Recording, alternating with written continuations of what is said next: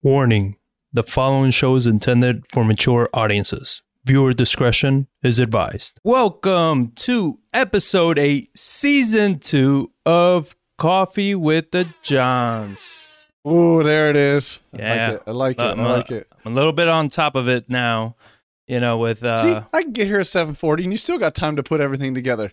You eat half your sandwich, you eat half your... Look, when we get a bigger studio that you can walk around all the whole setup that we have, then yes. I'm nimble. I'm nimble as a cat. I can get around this stuff. With my... You knock down everything. You're as nimble as a bull in a china shop. Ferdinand, yeah. Man, how's everything been?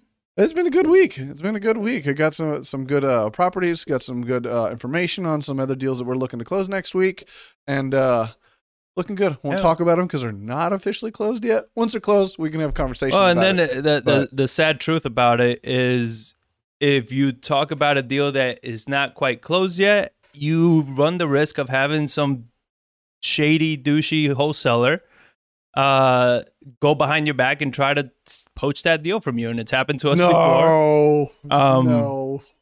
Happen. Yeah. So you got to be careful with what you say. Yeah. But today we have a lot, some interesting topics that we're going to be covering. I wouldn't say a lot of topics, just interesting topics. Some really interesting, deep topics that we're going to be getting into, especially in the real estate niche, in the real estate space. And yes, some of them are going to be political in nature because, again, politics drives policies, which drive the market. So, and Elon Musk. I didn't get to him last week. No, we did get a little blip in there of him. So now I got an article from last week I didn't get to, primed ready for this week. All right, we'll get into that. The main topic, pretty much what we're going to be covering a lot on is does the Texas real estate market still make sense to invest in?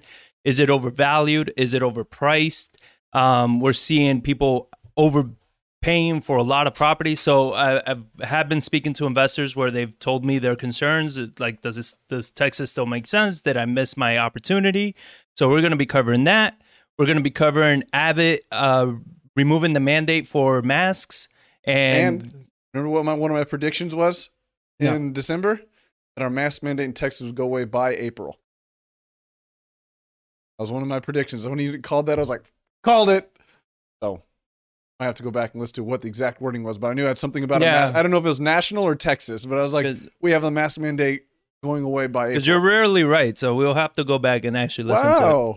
But we're also going to talk. We're going to talk about that and its effects and very negative effects on businesses.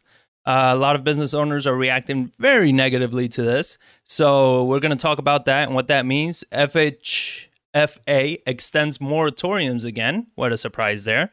And, I mean, we have a lot on, obviously, politics. Obama and Sprucing are starting a Bruce Springsteen.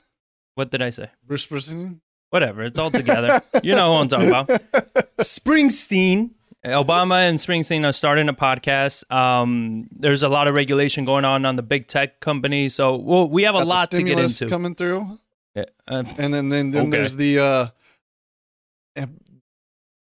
question of, is it needed? That's in several of our topics of people questioning like, why are we doing such a large stimulus when we're getting such good economic data coming out? Oh, that's one thing I wanted to check this morning. Jobs report was supposed to come out this morning. I think it comes out like 9, which 6 minutes ago. Yeah.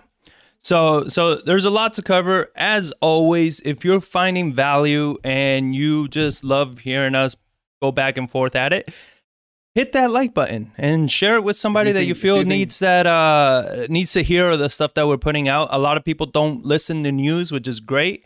And that's the purpose of this podcast, is that we cover the news that actually will affect you and not all the other nonsense that you see out there. So we appreciate all the love and the sharing and, the likes and stuff. And as always, put any of your questions and comments in the chat. We love seeing a nice, lively chat. We usually have a lot of smart people on here and having some very interesting conversations. So be sure to jump in and check that out. I got the first topic whenever you're ready. Go ahead. First topic. So I just pulled up CNBC to see what the job reports was. And what do you think happened in February? This is what they were expecting. They were expecting 210,000 jobs to be added and the unemployment rate to stay unchanged at 6.3%. What do you think happened? not that many jobs were added. 379,000 jobs were added, and unemployment rate fell to 6.2%. So they missed it by 169,000 jobs, almost damn near double of the jobs that they were expecting were added. Now Dow futures are jumping 200 points on that news. So they're jumping on the news. They're up 200. They were down, like they fell 600 yesterday. It's on a 3-day losing streak. It fell like 600 yesterday, and it fell like 1,000 or several hundred the day before. Okay. So like it's been kind of really falling the last several days on talks about inflation, and now a lot of it's driven by this fact that they're wanting to pump this massive stimulus bill through when they're already projecting to have this massive budget deficit this year. And now there's a lot of people coming out and just being like, why do we need this other stimulus bill when you could just open up the economy and people are going to go back to work and the job market's going to recover on its own? So that's something, and I understand what's going on is the fact that they got to get Trump out of the White House. They ran on pumping this massive stimulus bill to give all this unemployment insurance, to give all these checks to everybody, and to do all these massive changes. But now when you look at the economic data, it's why do we need such a massive stimulus bill? So to keep that going, because the reason the stock market is going up, the reason, you know, the economy, the whole reason why they're even projecting a much higher GDP. And their interest rates, I don't know if you heard, but they did go up. Even for mortgages, we crossed above 3% for the 30-year. So all of this is because of the stimulus. Every time they talk stimulus, every time they talk this, the market gets bullish and all of the things happen. Well, now it's the opposite effect. Them talking stimulus is having the negative effect. But then you just say the market jumped? On the jobs report. But it's been falling because of the stimulus, them talks of the stimulus and the deficit and cause of inflation and the 10-year treasury rising. Well, I don't know. I mean, to me, I think it might be more because the stimulus is taking so long to actually get pushed through with all the politics, like always. The stimulus is taking forever to go through. Now it's at the Senate. The Senate is like revamping, doing whatever the hell they're going to do with it. Send it back to get reapproved. So it might be the delays on it, but as soon as Biden won and they announced the stimulus and everything kept going up again. And that's when we saw the housing market, the FHFA, they changed their guidance for the real estate market this year. They all changed them, saying that interest rates were probably going to rise a little bit. Now they're above 3%. Well, that's where, I mean, is the 30-year already at above 3%? I didn't think it 3.2, 3.3. Did it cross over? I didn't think it had made it over that yet. Wow, no trust in the business part. 2.3. No? 2.3. I'm looking at it right now. No, I'm talking about mortgage rates. Oh, I thought you were saying the 30-year treasury. No. Okay. Mortgage rates. But there's real a lot estate. of things. Remember, we're in real estate. Yeah, but the 10-year did go up. It's at over 1.5, and it's raised an entire percent in the last several months, and that's what's worrying people. Is like as debt gets more expensive, affecting credit cards, car loans, housing, and these companies, these big tech companies that use all that debt to try to change and expand their businesses. Yeah, that debt gets more expensive. Now they can't operate as efficiently, and they run into problems. But also remember that Jerome Powell. Did I get the first name right this time? So Jerome Powell is not changing, but you know, we've been looking at economics all wrong. You know what I mean?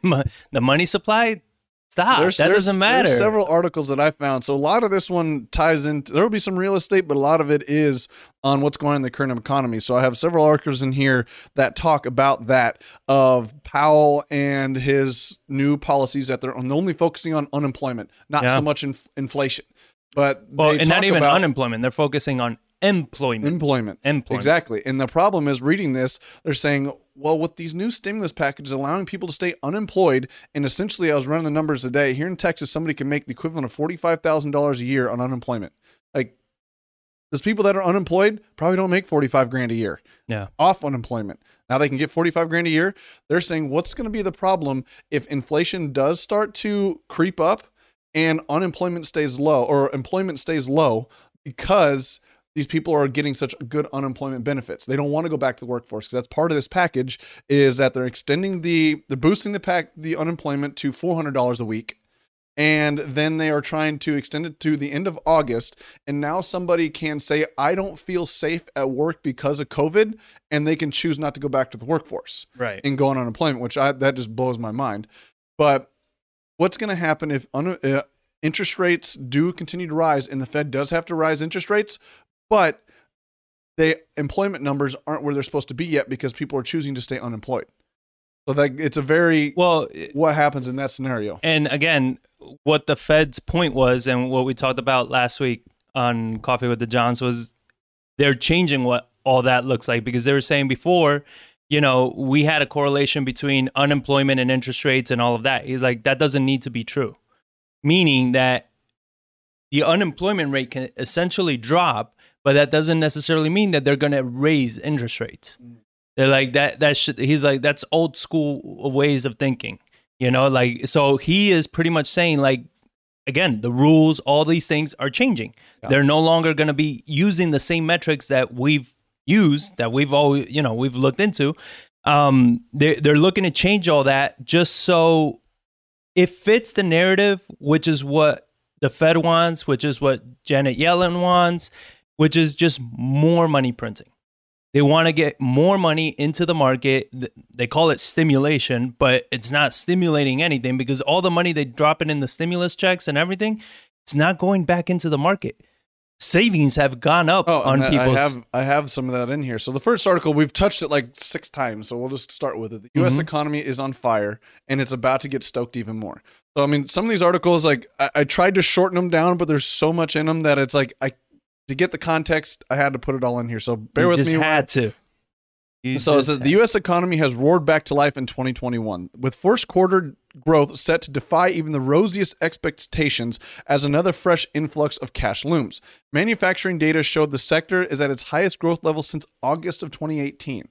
So not just last year. So this is like middle of Trump's tenure, was of August 2018. The Atlanta Federal Reserve, which tracks data in real time to estimate changes in gross domestic product, now is indicating a 10% gain for the first 3 months of the year. So 10% growth in the GDP in just the first quarter.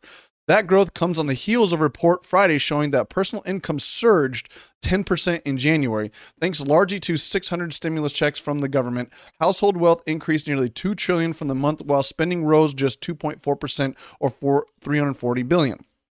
Those numbers, among with a burst of nearly $4 trillion in savings, pointed to an economy not only growing powerfully, but also one that is poised to continue that path through the year. The V-shaped recovery in real GDP will remain V-shaped during the first half of this year and probably through the end of the year. However, it will no longer be a recovery. Beyond Q1, because real GDP will be fully recovering during that quarter, thereafter GDP will in expansion in record high territory. This is where I get like this massive stimulus package when you see all of this data coming in of just gangbuster economic outputs, jobs reports today, blowing it out of the water, blowing out the first quarter GDP, blowing out the savings rate, and now they're going to say, but we need to pump another $2 trillion in the market. I don't see why. Economists previously hadn't expected the $21.5 trillion U.S. economy to regain its pandemic-related losses until at least the second or third quarter of this year, if not later. Another reason where they're saying, well, we need to pump this money in to get to that point. Well, we already crossed the point that you guys were trying to say we needed this money for. So their reasoning behind this is being invalidated by all the data that's coming out. They're changing that, is what I was saying before, is that what their reasoning is, what their metrics were, they're changing those metrics to suit the narrative.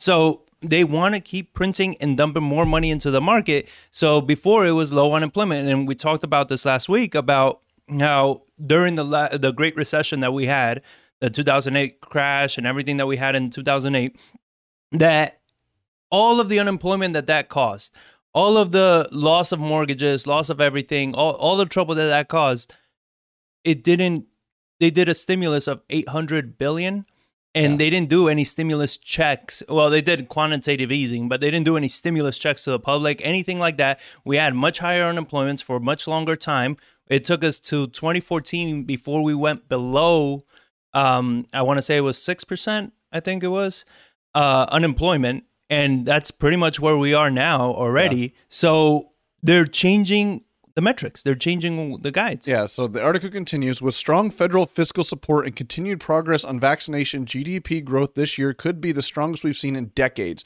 New York Federal Reserve President John Williams said it in a speech last week, which is crazy. Like, the Federal Reserve chairmans are coming out. You got the New York Federal Chair saying that it's going to be strongest we've seen in decades. The Atlanta Fed saying we're going to have a 10% growth.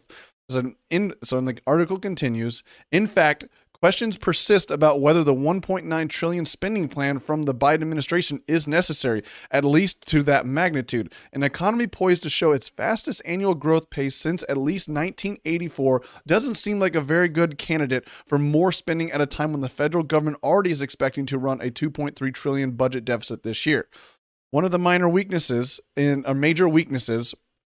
the economy right now, despite a drop in the headline unemployment rate from a pandemic high of 14.8 to now 16.2 or 6.2, unemployment in the hospitality sector has fallen by more than 3.8 million from a year ago, and the jobless rate for the industry is stuck at 15.9%, fully 10 percentage points higher than January 2020.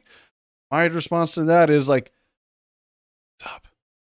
Like, those people are on hospitality is unemployed. Your restaurants, your bar owners, your hotels. It's because everything is still shut down. You look at California, like, there's still 96% of their counties are in the highest tier of lockdowns still to this day. And then you look at what now, I think, what was the other? Mississippi, Texas, Florida's been without a mask mandate 100% for quite some time.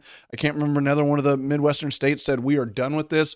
Business as usual, 100%, all mandates. I think even Connecticut, which is a blue state, is saying we're done with this, and they're rolling back their restrictions on it. They haven't pulled back the mask mandate, but they're going 100% with over the next like 4 to 6 weeks as well. So that's one of these things. It's like, if you just let these people, that area, what you're saying, they're changing the narratives, like, these are the people that need the unemployment. It's like, no, they don't. They just need to go back to work. Like, you just need to be able to allow people to go back to work. But it's their, my speculation why they're doing this is they ran on this platform. They can't let this platform die yet, because it's what they need to do to come through with their campaign promises. And now they got the whole government under control. So they're not done using this pandemic yet to their advantage to get these things done that they want to use to justify these massive changes and coming through on the promises that. And that was also my issue when we were talking about it last year, that everybody kept saying, oh, watch, as soon as, the elections is over, the pandemic is going to be over. And, one of my points was, well, if Biden was to get elected, they can't just make it go away, because that was the whole big scare of why he got elected, right? Is because the Republicans undervalued the severity of this crisis, of this pandemic. So they can't just make it go away. Like, it's going to take some time. They got to be strategic about it, because people are not that stupid. They need it for their policies. Well, not just that, but like kind of tying into, Abbott releasing the mask mandate, right? So he made the speech this week that starting Wednesday he's going to release you being forced to wear a mask. Now he's being slick about it, because now he's putting it on the business to be political, where he's making it the business has the right to be what was it? You're looking for a term? No. Because he said in here, that you still need to be responsible and understand that the virus is still a threat. It's still an issue. So you, as the business owner, need to decide whether you're going to ask for masks or not. Yeah. To me, that is a very politician kind of thing, and very sleazy from a politician to do, because what I see with that is that you are now taking the responsibility off your shoulders for why businesses cannot allow people to come in, and you're making businesses get political. Because that's what this mask mandate has become. It's very little to do with the virus and a lot more to do with politics. Like, 100%. If you're a business owner and you say, hey, you have to wear a mask, you're pretty much saying, I'm a Democrat, right? To a lot of people, that's what they're saying. And if you say, hey, look, You don't have to wear a mask. You're a Republican. It's been political, right? It's not, well, there's a virus. There's an actual issue going on. There's threat to your health, to whatever it may be. No, it's not about that. Now it's about, what political party are you? And what Abbott did, I think, is a bit of a chicken shit way out of it, because he's flip-flopped a lot during this whole crisis. You know what I mean? Like, Florida has stuck to their guns. That's why I believe Florida's not getting so much shit like Texas is. You know what I mean? Texas is getting a lot of crap from a lot of people. They removed their mask mandate.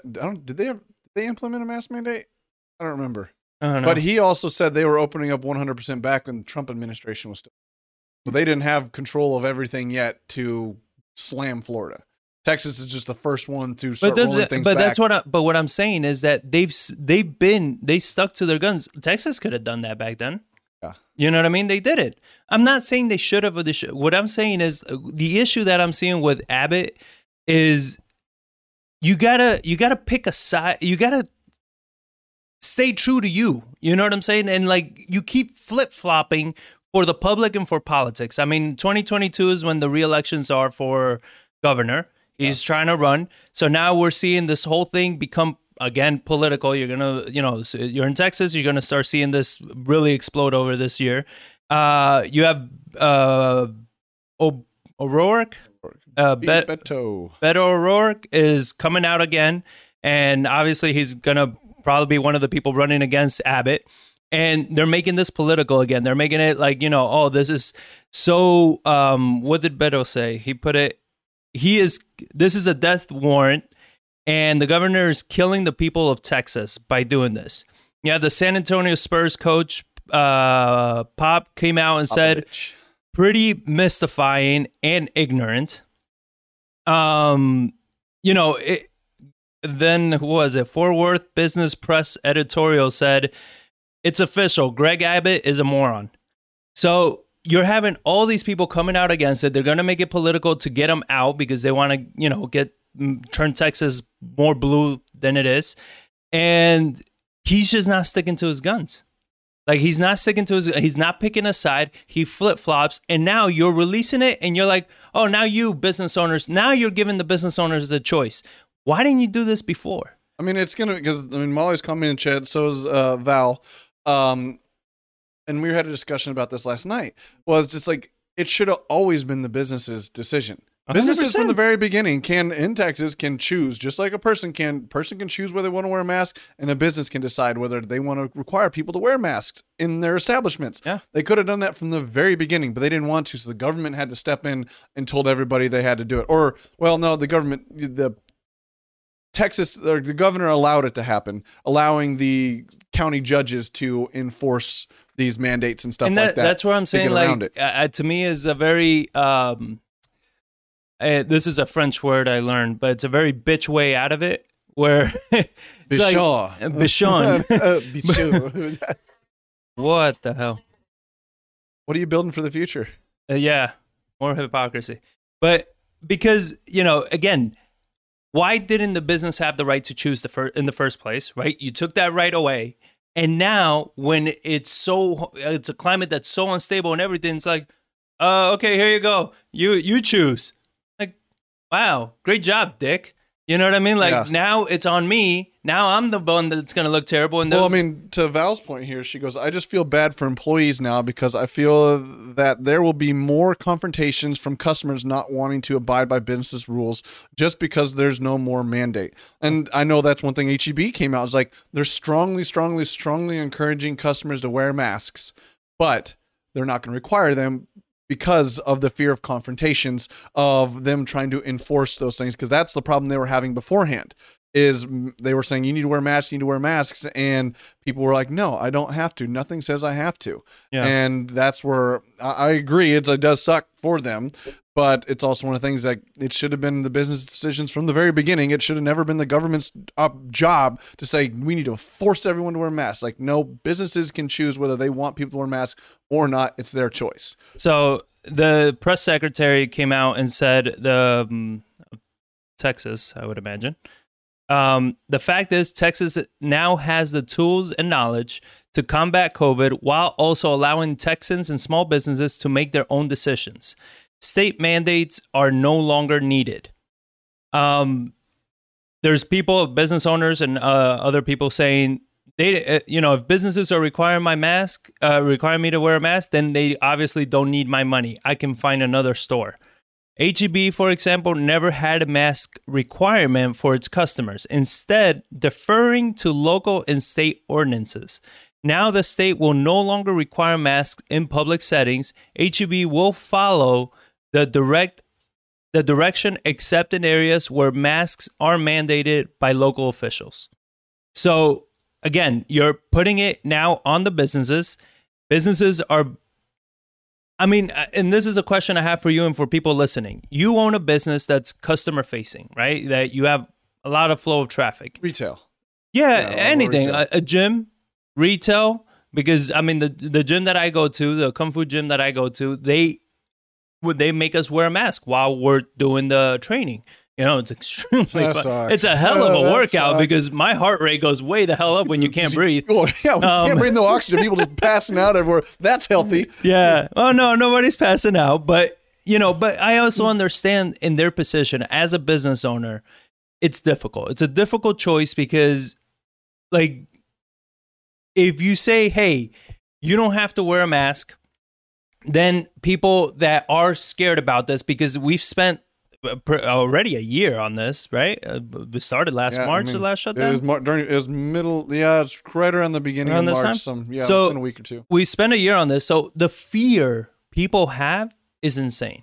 You know what I mean? There are people that are legit terrified of catching COVID. You know what I mean? Like petrified of catching COVID. And then you have your other side that could give two shits about COVID and all of its repercussions or any of that. So what do you do as a business owner? Like, as a business owner, at the end of the day, of course, you want your customers to be safe. You don't want them, blaming your establishment for the reason their mom died or, you know what I mean? Like, for something severe. But then at the same time, it's like, what do you do? Like, you alienate. Now the government is making you alienate the other side, because it's political. It hasn't been about the virus anymore. So I think this is very dangerous. What would you do as a business? Like, if you're a customer facing business, what would you do? What's the right move for you? You have to play to your base and your customers. It's your business. You need to decide for you. It's like, what do I want to do? And you have to look at it from, you're in business to make money and make a lifestyle. Right. Which one's going to be least impactful to your bottom line and your business, your cash flow, and your lifestyle? Requiring masks, you run the risk of people not coming in. Not requiring masks, you run the risk of people not coming in. So you have to determine which one's a bigger risk to your business and play to that. And being here in Texas, hearing the stories that are coming out of H-E-B, you kind of got to say it's up to the people what they want to do. Because I think you're going to have more people that are fed up with this.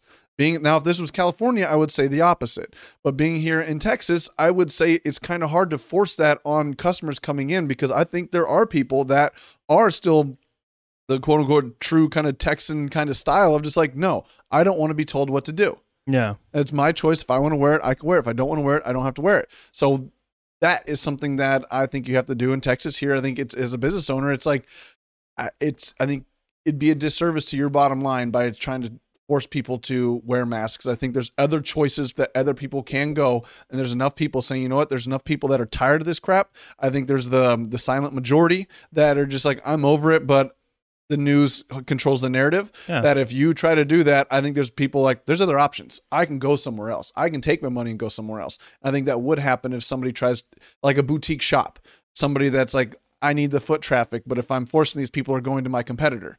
They're not like big multinational conglomerates like H-E-B that's like, you really don't have much else to shop. Where are you going to go? Walmart? Like, I think if H-E-B forced it, they'd have the confrontations, and they're doing it because the safety of their employees getting berated and yelled at. But I think if they forced it, they're not going to take that big of a hit. Their people would, because they're dealing with the people, but I don't think their bottom line would, because you don't have the options. But if you got a small little retail shop in the Pearl, you could have people that like, I don't want to carry a mask with me anymore. It's over. It's done with. And if they want to require it, I'm not going to go in that store. And they walk right past it because they didn't have one on them. They want to go into the shop. Can't. Mask. Don't have one. Sorry. I go to the next shop. Because those shops are tiny little boutiques that are very specialty shops that have a unique customer base. Yeah. So I think you have to play to your customer base and where you're going to get the most negative effect from. But I think so here's the other interesting point is when you look at the stats across the country, places that have been more open, like Florida, versus places that haven't, like, you know, California and stuff like that, the numbers are pretty much the same. Like, when you're looking at each state as far as people getting COVID, people getting hospitalized. So you're saying like you got New York and California versus Texas and Florida, and it's like they're pretty neck and neck. Yeah, like you look at all the numbers and everything, and they're not, you know, obviously you got to take the proportions of population and all of that, but it's not like you're saying, look, there's drastic evidence on either situation. It's my opinion. Again, guys, this is an opinion. We're not doctors, attorneys, accountants, engineers, scientists. Yeah. Okay. These are all opinions. But my opinion on all this is that this virus is not going to be eradicated. You understand? It's going to be like the flu. It's going to be like something that is, you know, are people going to die from it? Yeah, some people will. Most will not. Some will get very sick. Some people still die from the flu. Most will not. Most people don't. You know, most will recover. Like, it's just going to be, you know, you can't shut down the whole country because of this. And Tony Robbins came out and said this in a video that I was shocked. But, you know, you're Tony Robbins. One of those you should link below. Yeah, it's not like Tony Robbins is a small character either. I mean, he's a big guy, but I mean, he's also $500,000. He's a motivational speaker and everything. For him to come out and say this, like, you know, it was very interesting. But he came out and pretty much said that he's like, the same amount of people that died last year, the year before that, have died this year. Yeah, like okay, you kind of said that in a weird way. It's like the same number of people died in 2020. That died in 2019, that died in 2018, 17, 16, 15. So 2015 to 2020, the same number of people across the world died. Yeah. So you didn't let me finish. What I'm saying is, what he said is that, yeah, as long as it makes sense to you. What he was saying is that we switched one group of one reason for people dying for another reason for people dying. But the same amount of people died anyway. You're putting everybody in bubbles, putting everybody in their home, right? And people are dying from depression now, alcohol, drug abuse, suicides. I mean, it's gone nuts in the complete other direction. But none of those things are important. What matters is that you don't catch COVID. That's what matters. Oh, I was walking through the gym this morning, and they had an article up that said teen suicides on the rise, like drastically, to the point where like people are starting to notice. And they're like, what's causing it? Well, and they straight out say it's isolation from their friends and family. It's like they're isolated, they're doing book work, they're by themselves. Like a young child needs to be out and developing and meeting other people, especially if they've been that way as teenagers. Like growing up, they were meeting their friends, they were talking with them, they were used to that camaraderie, that engagement, that feeling of being important and part of a group. And then you shove them in a room, so they make them sit in front of a computer for 5 hours a day doing book work. And it's like they feel inadequate, they feel worthless, and now suicide's on the rate. But like, that's still not checking the narrative. And that's one thing. It's like, I think it's disgusting what politics have done with this disease over the past year, just a year of this route that's going, and they're refusing to let it die, especially when you look at those numbers. Like, to Tony's point where he's like, cancer, what are the two main killers of like in 2019, 18, 17, 15 back? He's like, it was heart disease and cancer. He's like, well, in 2020, heart disease and cancer were drastically down, but COVID was up in an equal proportion of the amount. So it's like you just took cancer and heart rate didn't kill people, but COVID did the exact same amount, but the net same number of people died. That's a very odd stat. And then you combine New York numbers and California numbers versus Texas and Florida, your four biggest contributors of GDP in populous states, and their numbers are equal. Yeah. And they've got two completely different policies against it, and now you got California trying to recall Newsom over his handling of the pandemic. And the biggest difference between their policies, though, is that between California and Texas and all that, is that the numbers are the same regardless, because I think the virus needs to go through people anyway. You need to get to that herd immunity point anyways, if there even is immunity. Like, it's just like the flu, right? Like, the flu comes every year. It needs to go through anyway. The difference is that now you're adding to that by destroying people's businesses, destroying people's livelihoods, causing more stress, anxiety. I mean, even just that fear that people have is nuts. Yeah. You know, that fear that people have about, you know, going out and seeing somebody. Like, what I think we're going to see over the next coming weeks, especially in Texas, is we're going to see probably some escalation of tension and everything, because you're going to have these people that now want to make their point that they're not going to wear a mask. It's going to be like, versus the people that want to make their point that you have to wear a mask. April, May, June last year, we had those tensions really rising before Texas or before Abbott came in and called it. And it was like, you need to wear a mask, you need to wear a mask. No, you don't. No, you don't. And like the tensions were really up there until you kind of got that second wave, third. I lost track of the waves. Yeah. Like whatever that wave was last summer, to where they're like, okay, now we need to come in and put a mask mandate in place. And that's exactly what it did, right? They came in, they put the mask mandate in place, and it took that pressure off of individuals. It took that pressure off of businesses having to mandate, having to force, having to be political about it. Yeah. Because again, it's become political. It has not become about the virus. And that's where I think it's sad, because if this virus was much more severe than it is, like, we cannot. You're making people be emotional about something that can kill you, right? Like, that's what I find stupid. It's like, it should not be political. It should just be common sense. You understand? Like, if this virus is deadly and it's dangerous, it shouldn't be about, are you a Republican or you're a Democrat? It's like, no. You wear a mask or not wear a mask. Exactly. You understand? So, but you look at all that, and that's exactly where it's become. That's exactly what it's become. I don't know if it knocked out my other freaking feed. For those who don't know what just happened, John's phone rang, and that's one of our cameras. Yeah. So you gotta love it. So you're looking at it. They're forcing people. They're putting this on people. They're putting all this stress, all this tension. People don't know what to think. I talk to people that are afraid of COVID and everything, and we talk about numbers. We talk about everything because I want to understand. And they don't have really any facts to back it except, well, look at the news. Look at the news. And I'm like, well, how about you just stop looking at the news? Because you're just in constant fear with no education. And there's a quote, I guess it's a quote, but Denzel Washington was quoted saying one time, if you don't watch the news, you're uninformed. But if you watch the news, you're misinformed. Yeah, there you go. I was like, that's some smart shit. It's a dangerous position to be in, too. Yeah. It's like, what do you do? But it's also one of the things with this, like, Abbott's going 100%. Like, he made the point, it's like, we aren't changing that much. We were already at 75% across the board. It's like, so I thought we were at, in San Antonio, we were at 50.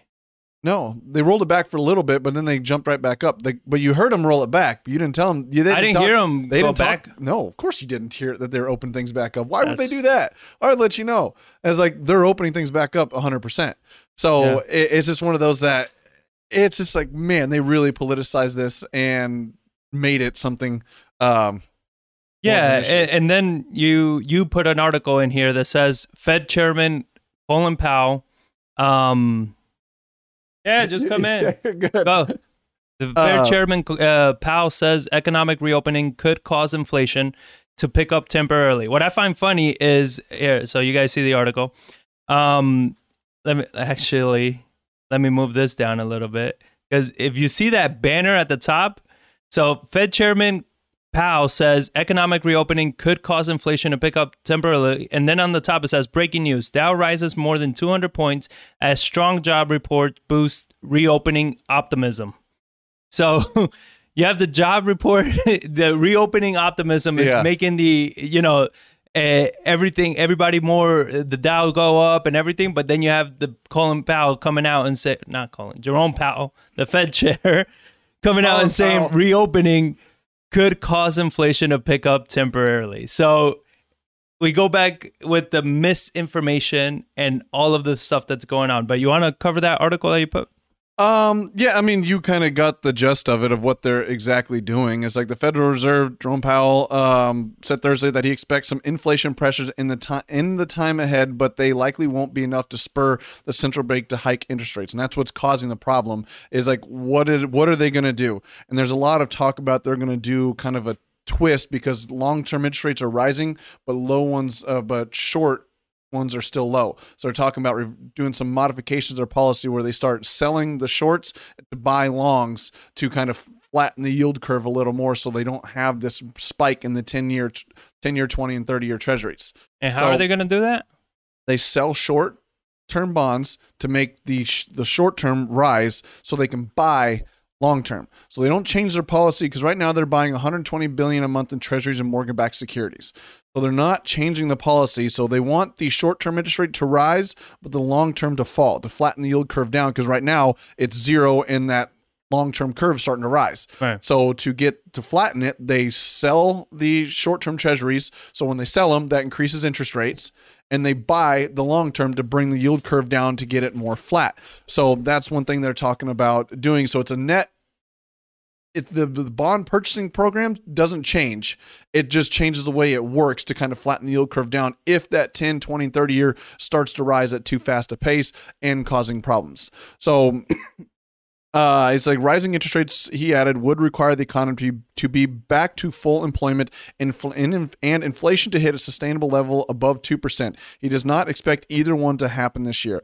The Fed has reportedly said it will keep short-term rates anchored near zero and continue its monthly bond buying program unless it sees not only a low unemployment rate, but also a job recovery that is inclusive across. This is one thing I kind of got me, where I think it's an open to keep things low, to keep the gas on. So they say unemployment rate, but also a job recovery that is inclusive across income, gender, and racial lines. That last little piece is like, wait, what? Across income, gender, and racial lines. So if gender and racial unemployments are still high, you're going to keep pumping money into the market to try to target these people, but the Fed does not have direct ability to do those things. They control monetary policy, not fiscal policy. Says you. Says the news, but yeah, right. Who knows what they're actually including? But one thing, my speculation on why they're doing this, like all this stuff, is because they realize that there's such a, and nobody's talking about it, but I bet they're talking about it like behind closed doors. They don't want the news to hear about it. Is there's such a massive level of debt in the world that they have to cause inflation. They have to weaken these systems and these currencies to a level to where it wipes away all of this debt, to get housing prices through the roof, to pay back, what is it, today's dollars with tomorrow's cheaper dollars? Right. Well, that's one thing that, I've said in previous episodes of why the biggest, the smartest investment and the best investment that you have right now is going to be your mortgage. It's going to be a 30-year mortgage, because you're going to get a 30-year fixed mortgage with these low interest rates, and you're going to be paying off this mortgage with cheaper and cheaper dollars. Well, and it's also it's going to get to a point where you have a mortgage that's worth so much more because that mortgage is so cheap compared to what the money supply and everything is. And the more they keep dumping, that's why when last week when I read that article, I was reading it and I was just like, holy crap, even though that you and I had spoken about this, like things don't anymore make sense to me about what economics is. But for him to say money supply, that's a thing of the past. Stop thinking about money supply. Anymore. It's like, what do you mean don't think about money supply? That you're going to be causing huge asset bubbles. But then at the same time, it's like, are they going to be bubbles? Because why would they pop anymore when they manipulate all the metrics. They manipulate everything. Well, that's what I think that's what they're trying to do is like they want to create so many bubbles that everything's a bubble to where it's just normal. Like there isn't anything to pop anymore because bubble world. Because everything has risen up with it. They've pumped so much. They want money you to live in a bubble. They want to inflate bubbles. They erased them. There's no we can call it a bubble, but it's not anymore because they created a new normal by creating so much new money and keeping interest rates so low and creating inflation to go so high and change the metrics of what rates inflation to keep it at that 2% till they like you said, they move one thing out, they put another thing in it, which is, I see why they do it because purchasing moves. So if somebody can't afford $5.99 beef and they see chicken for $3.99, they're going to buy chicken over the beef if they're at the bottom. So that's why they take that out and put the new one in. Everything needs to rise. Yeah. But until they get that low rate up to a point where they erases all of this debt, that it creates so much cash that you have a new normal. There is no longer bubbles because everything has risen. You look at the stock market, you look at commodities, you look at oil, you look at real estate. Every asset class, except for, even bonds went up these last couple of years. Look at on all the stocks, the PE ratios and everything. Like when I used to invest in stocks and trade stocks and everything, I remember how you would look at PE ratios. You will look at, is a stock overvalued? Is a stock, or is it selling for more than it's really worth? Now it's like, well, yeah, that kind of doesn't matter because before when when the PE ratio would hit a certain number, then you would see a sell-off. You would see something happen. Yeah. Now that PE ratio just keeps going up, keeps going up, keeps going up, and people keep buying more. And I'm like, huh. And when you look at it, the amount of people jumping in the stock market, more and more unsophisticated people, right? Before you needed to have a level of sophistication to jump into the stock market. And you needed money to do it too. Well, because like if you went to an old school brokerage 20 years ago, like it cost you money to get in the market. You made a trade, $5. Yeah. So instantly you had to get that much of a return back. And if you were only putting in $100 plus $5, it wasn't worth it. Well, and now with the apps like Robinhood and all these that are making it cool to invest in the stock market. Oh, you understand that it's cool to do this. It's cool to speculate. Just buy more Bitcoin. Oh, look, somebody, Elon Musk tweeted about this. Go buy that. It's become cooler to do it, and the lack of education on fundamentals, on what makes sense, and all of that is just no longer exists. That's why. The conversation that you and I were having was, you went a whole life knowing that 2 + 2 = 4, and now people are saying 2 + 2 = 4. Well, hold on, it depends if it equals 4. What's the 2 identify what? as? Yeah, what does the 2 identify as? Oh, that was good. That was good. My God, that was funny. What does the 2 identify as? Oh my God.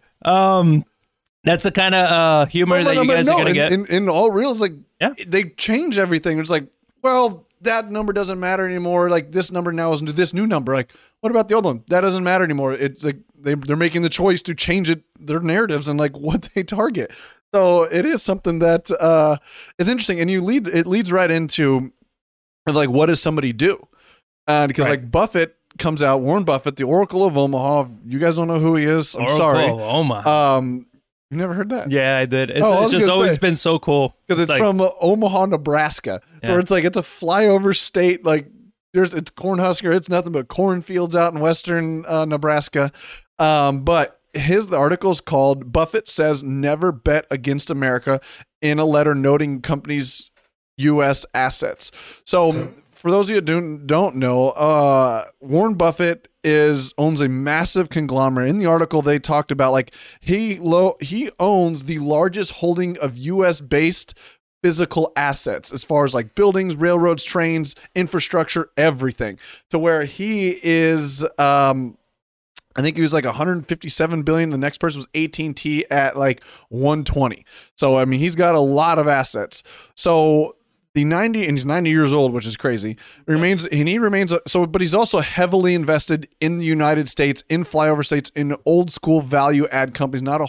Even though Apple's his biggest holding, he owns BNSF Railroad. He owns a lot of insurance companies. He owns a lot of brick and mortar style businesses. So that's why they're saying he puts out an annual letter every year to all of his CEOs of all the companies that he has, and he says in there, like, in a letter noting his company's U.S. assets. So people are saying, well, Buffett anymore, these value adds, should we bet against Buffett because he's underperformed the last 10 years?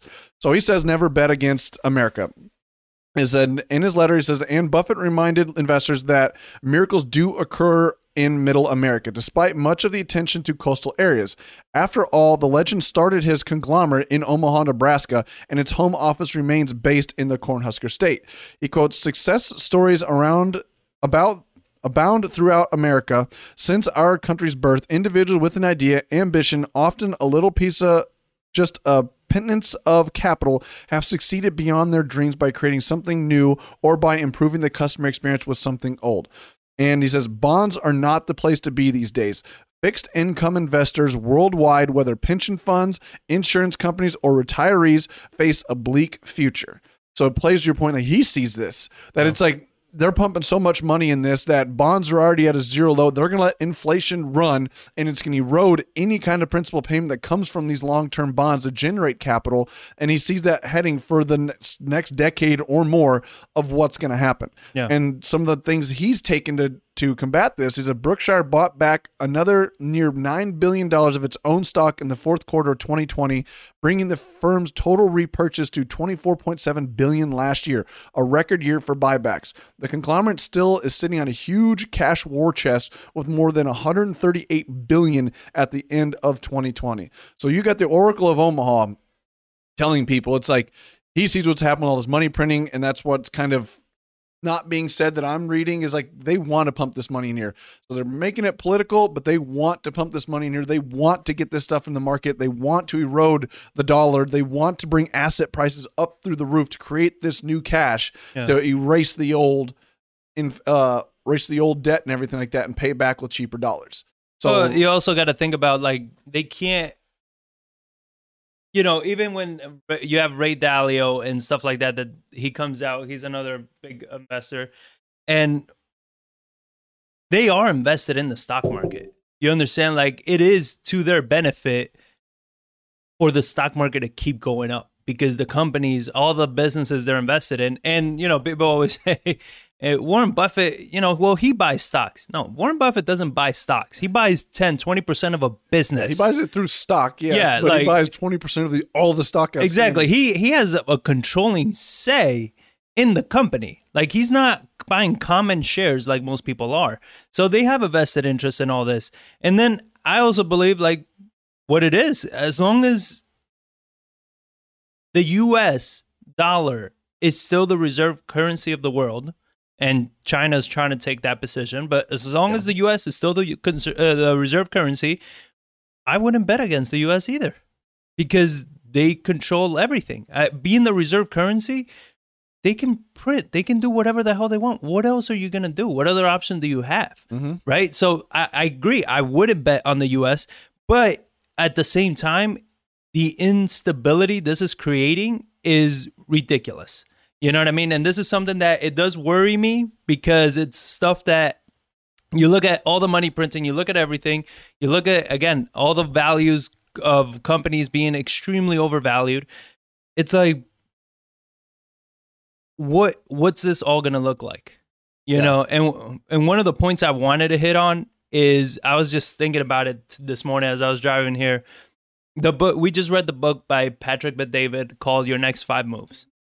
And it made me think of that book, because what I realized, not just with this, but like with everything, people are just no longer strategic. People are no longer thinking more than one move ahead. They're not thinking more than the now. They're not thinking about tomorrow. They're not thinking about, in 5 years from now. They're not thinking about any of that. But you have countries like China that has been for a very long time. They've been very strategic in planning, setting up, getting themselves ready to become the world power. They've been very slowly working their way up year after year, decade after decade. They're very strategic. They have a plan in mind that I believe last I read was 2028 to be the world power. That long? Yeah. I thought it was like 2025 or something. Yeah. Oh, it might be, maybe, but it's like but they have a goal in mind that they're going to hit, while we are over here fighting with ourselves over the dumbest things possible. And you have Masks. these We're fighting countries, each other about masks. and you have these countries that are being strategic. They're thinking so far ahead. But what the problem that we have is the same problem that we had in Argentina. Argentina, like we said before, prior to 2000, it was a world power. Argentina had everything. They had gold, natural resources, oil, agriculture, coastal, everything, on the coast. everything. So they had all the power. But what happened is a president will come in, put in policies, steal some money, then he will leave. The next president comes in, undoes everything the last president did, and they rinse and repeat. So the country never moved forward because every presidential election, every new president, it turned out that they just kept changing whatever it was, so they never build on anything. And the U.S. is doing exactly that. We're going president after president, not building on a damn thing, because every president that comes in undoes whatever the last one did. They come up with whatever asinine ideas they have of whatever magical world they live in, but they don't really care because all they're thinking about is their next election. That's it. They're not thinking about the country as an overall. That's why I've always proposed. I'm a large component of like term limits on certain things. Like presidency, you instead of getting 2 4-year terms, you get 1 6-year. So because you look at it, basically your first year, you're trying to change things, get things set up. Your second, third year, you can actually do some things, but your fourth year, you're all running elections trying to get reelected. So your focus is diverted. Yes, they're still running the country, but you can't tell me they're not thinking about what it is that they need to do to get reelected. Right. So, well, and then you have too, like you're saying, they're thinking about all this. They're thinking about their next reelection, and then they're even after they're done with, let's say, their 2 terms, they're already thinking about the election of the next president. Right? Yeah, who is the next person power that's going to come in power? Right. So keep that going. Let me ask you this question: like, do you think the U.S. can do anything to prevent China from becoming the world's largest economy? Not the way we're going. Hell no. I mean, you look at it, if anything, and going back to the next 5 moves, right? I think Trump was doing a lot of good things with, bringing the light to a lot of the shit that China was doing and everything. The Biden administration has come out and said some of the people he's picked that Trump was right to take on China the way he did. Yeah. Except Trump was just very open that he was doing it. He was very vocal, where this administration seems like, this president hasn't even addressed anybody yet. So I think they're saying it's the longest a president has ever gone without addressing Congress in any way. Because I think the latest one was I think it was Obama did it like February 26th of his inauguration. It's like now we're into March and we haven't seen anything on Biden addressing anybody. Wasn't the State of the Union supposed to be in February? I don't know. I know, I do know, they cut him off. Like he was addressing the House and they cut the live feed. He says, "Okay, do you want me to ask questions? Or Nancy, do you want me to take questions?" Stuff like that. And the cut feed just boom, just like that. So thank you for watching. Like they don't want him in front of a camera or for some reason, and he hasn't addressed it anybody yet. Yes, I do have a lot of thoughts and conspiracy thoughts on that, but that doesn't. Back to China aspect. Like, do you think the U.S. could do anything? No, because again, they're not. The U.S. is not thinking strategically. The U.S. is thinking, always fighting with itself, always fighting. One governor with another. These governors, they're all after the White House. They're all after that next position. Nobody's thinking 5 years, 10 years. Well, in reality, in politics, you should be thinking 20, 30 years ahead. Nobody's thinking that. Yeah. They're thinking the next 6 months, the next 1 year. China is. You understand? And we keep just making our country, we're making it weaker. We're printing all this money, and none of that money is going to infrastructure. None of that money is going to producing and creating things that actually make money for us. Yeah.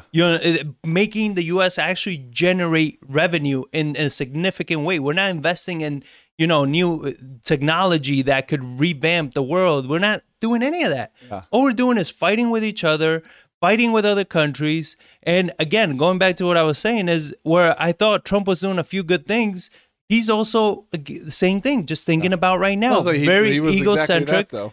And it was something that was just more about right now, not thinking strategically, not being smart about what makes sense for the country. Nobody's thinking about that.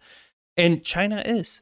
Well, Emma, you look at the different types of governance. Is like they have the what is it with the what's the name of their government? It's the Communist Party of Republic of China or something like that. Yeah. They run a quasi capitalism, communism kind of state, Yeah. to where it's like the government's whatever the government says, the government does. Like they don't really have quote unquote elections like they do here, where somebody can be in power and stay in power for a long period of time. To where you look at those two types of governing bodies, like I think that party right now is winning, because you have our issue with democracy, the people get voted in, and you get it such a divided country the way it's gone. And I'm curious, because I wasn't old enough to see like, and if people understand, like comment below, like what was it like in the 1990s and 1980s? Was it like that, to where one president came in, the other one reversed it, they flip-flopped like they did? Because I only know from 2008 to 2021.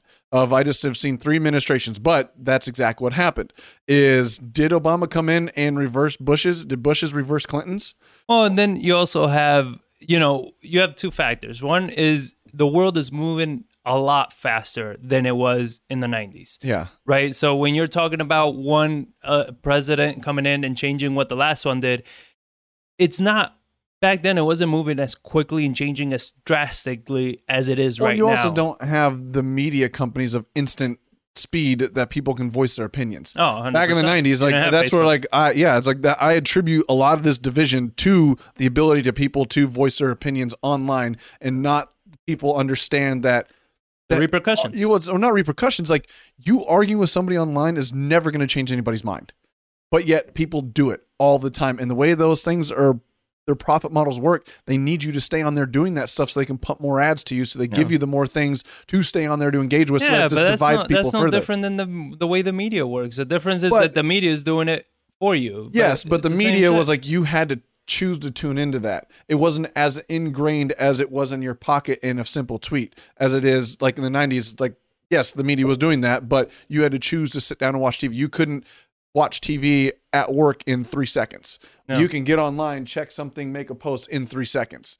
10 seconds, and get that division. We also haven't, I think, again, the world is moving too quickly, and people have not, our way of processing and educating our kids has not evolved all that much to show them how to manage all of this news and all of this thing that's coming in so quickly, because the parents don't know how to manage it. Oh, because it's so new. Like it hasn't adjusted. So you have all of this coming in that it is very new for people.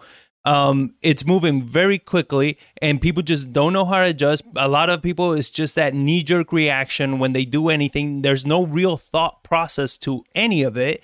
They don't go deep into anything. It's just a quick reaction, quick headline, and let's move on. And if you have your friends that agree with you, then you must be right. You know what I mean? If you have your friends that give you a thumbs up on Facebook, then you must be right. So you have all of this, and you have no real, like, I think another issue that we have is the executive orders.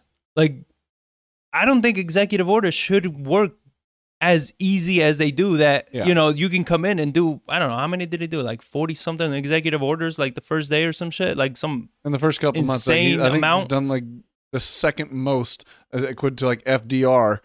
Yeah. During the great. Well, those are the things that I think are not good, where it's like, look, if you're going to undo something that was supposedly done as a 10, 20-year project for the U.S., you can't just do an executive order and undo it. Like, there needs to be some actual thought process behind it. Maybe if it's not working, how do we modify it? Right? So the same thing, like Obama tried to redo the healthcare industry, right? So he tried to redo it. Trump comes in, cancels Obamacare. It's like, hold on.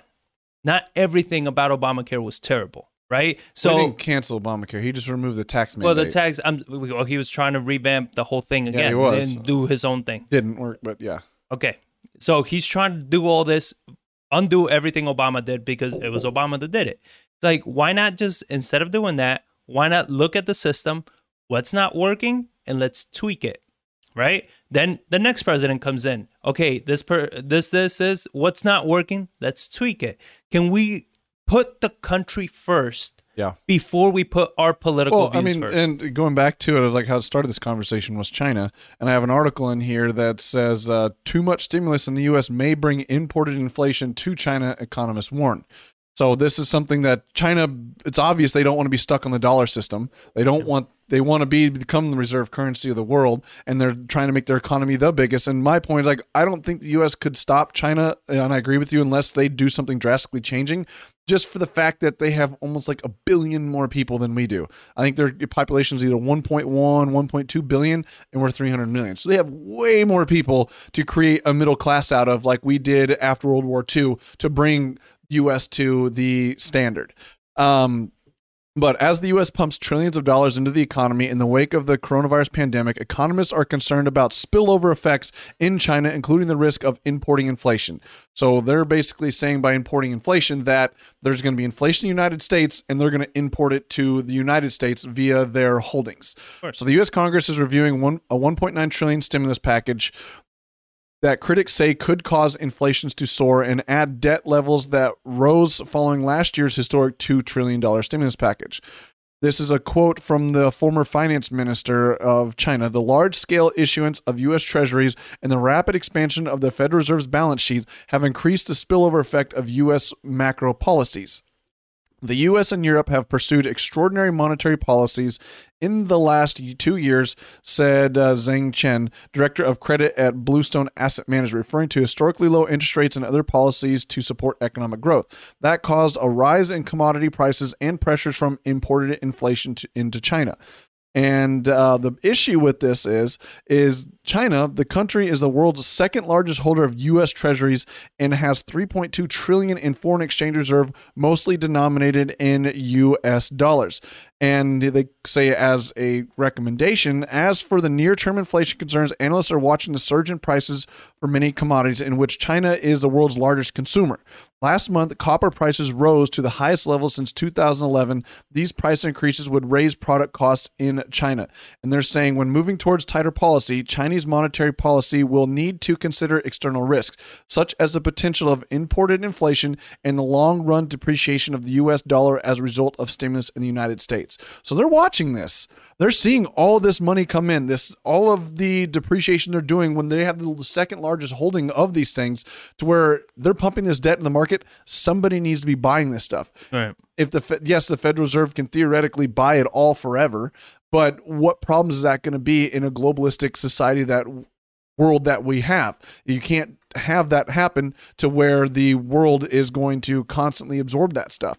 So you have China watching this. They want to be the top dog. They're after the United States, who's been there for a 70-year run, basically since after World War II. So that's my concern, and that is obviously other people's concern with these stimulus packages, the way they're doing this, and people are watching out for what the U.S. is going to do and these assets of like the U.S. Treasury bills backed by the U.S. government. Do you have any thoughts on that? I mean, it's a lot. No, it's not just a lot, but it's the same stuff that we were talking about. It's China also has an issue. Yes, they have a lot more people than we do. That's true. But you still have to work together, right? Because even a small country with less people working together is a lot more powerful than a divided large country, right? So, and that's what China does, or at least that's what they put out they do. Nobody knows what the hell China actually does, because, you know, they don't actually share. They share whatever they want you to know, which is, again, very strategic, right? You only hear about China what they want you to hear about China. Yeah. Where in the U.S., you get all of our dirty laundry out there. Yeah. You understand? So they can prepare. Thanks, Facebook. Yeah. No, even the news. The same president. They're not strategic at all when they fucking just blur out everything. So you have all of this. They don't have any real plan, I don't know. I don't feel that China has much of a competition with the U.S. We're becoming soft as a country, where nowadays, like this whole, what do they call it? The cancel culture.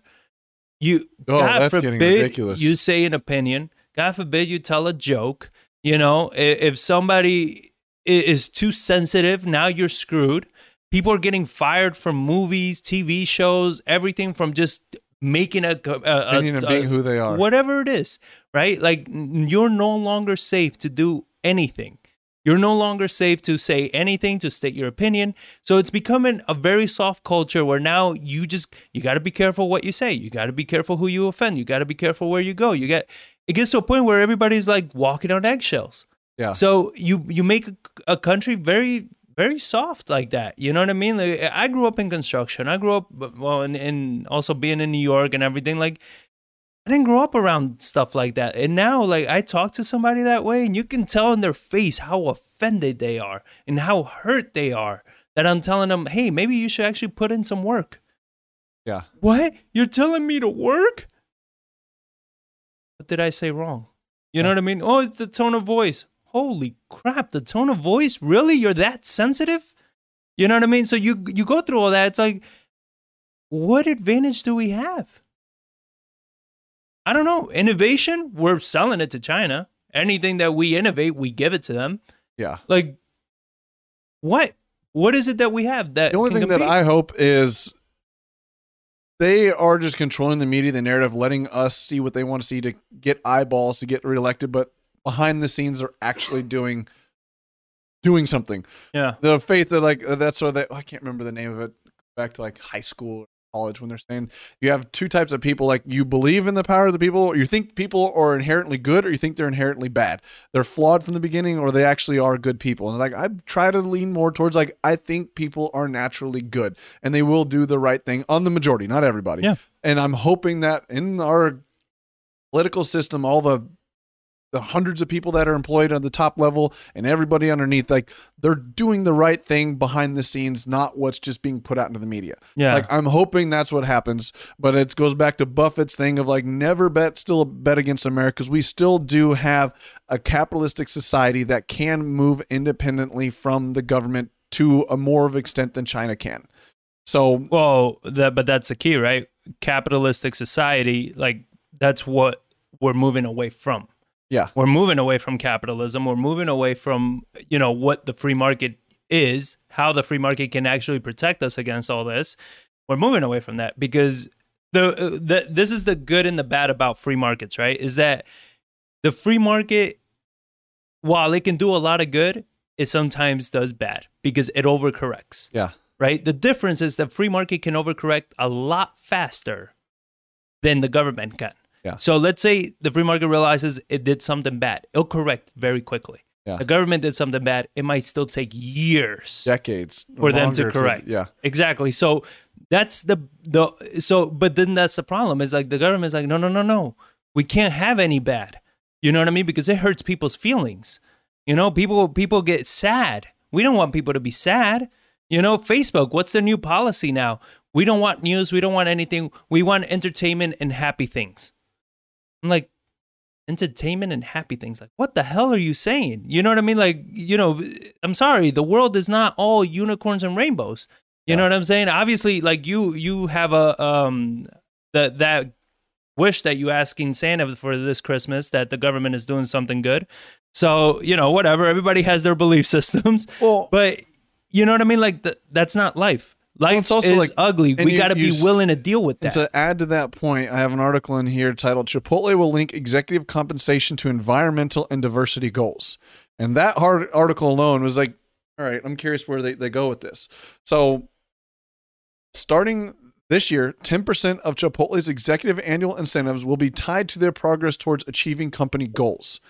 And some of those goals are the company plans to publish its carbon footprint, including all indirect emissions along its value chain by the end of the year, faster than its prior expected publication date of 2025. The company will announce new sustainable goals stemming from those learnings when the report is released. Okay, I'm fine with that. Chipotle is also seeking to maintain racial and gender pay equality and promote more women and people of color above the restaurant level, meaning into the management of Chipotle. It has created a training academy with online courses that teach a wide range of skills from the conflict resolution to setting goals with the aim of helping employees of all backgrounds climb the corporate ladder. I'm fine with all that, and it's cool. I agree. More women, more diversity, everything. It's when I'm worried that they're going to focus too much on that, and they hurt talent pools. That you look at the women in the workforce, the diversity of the population between different races and stuff like that.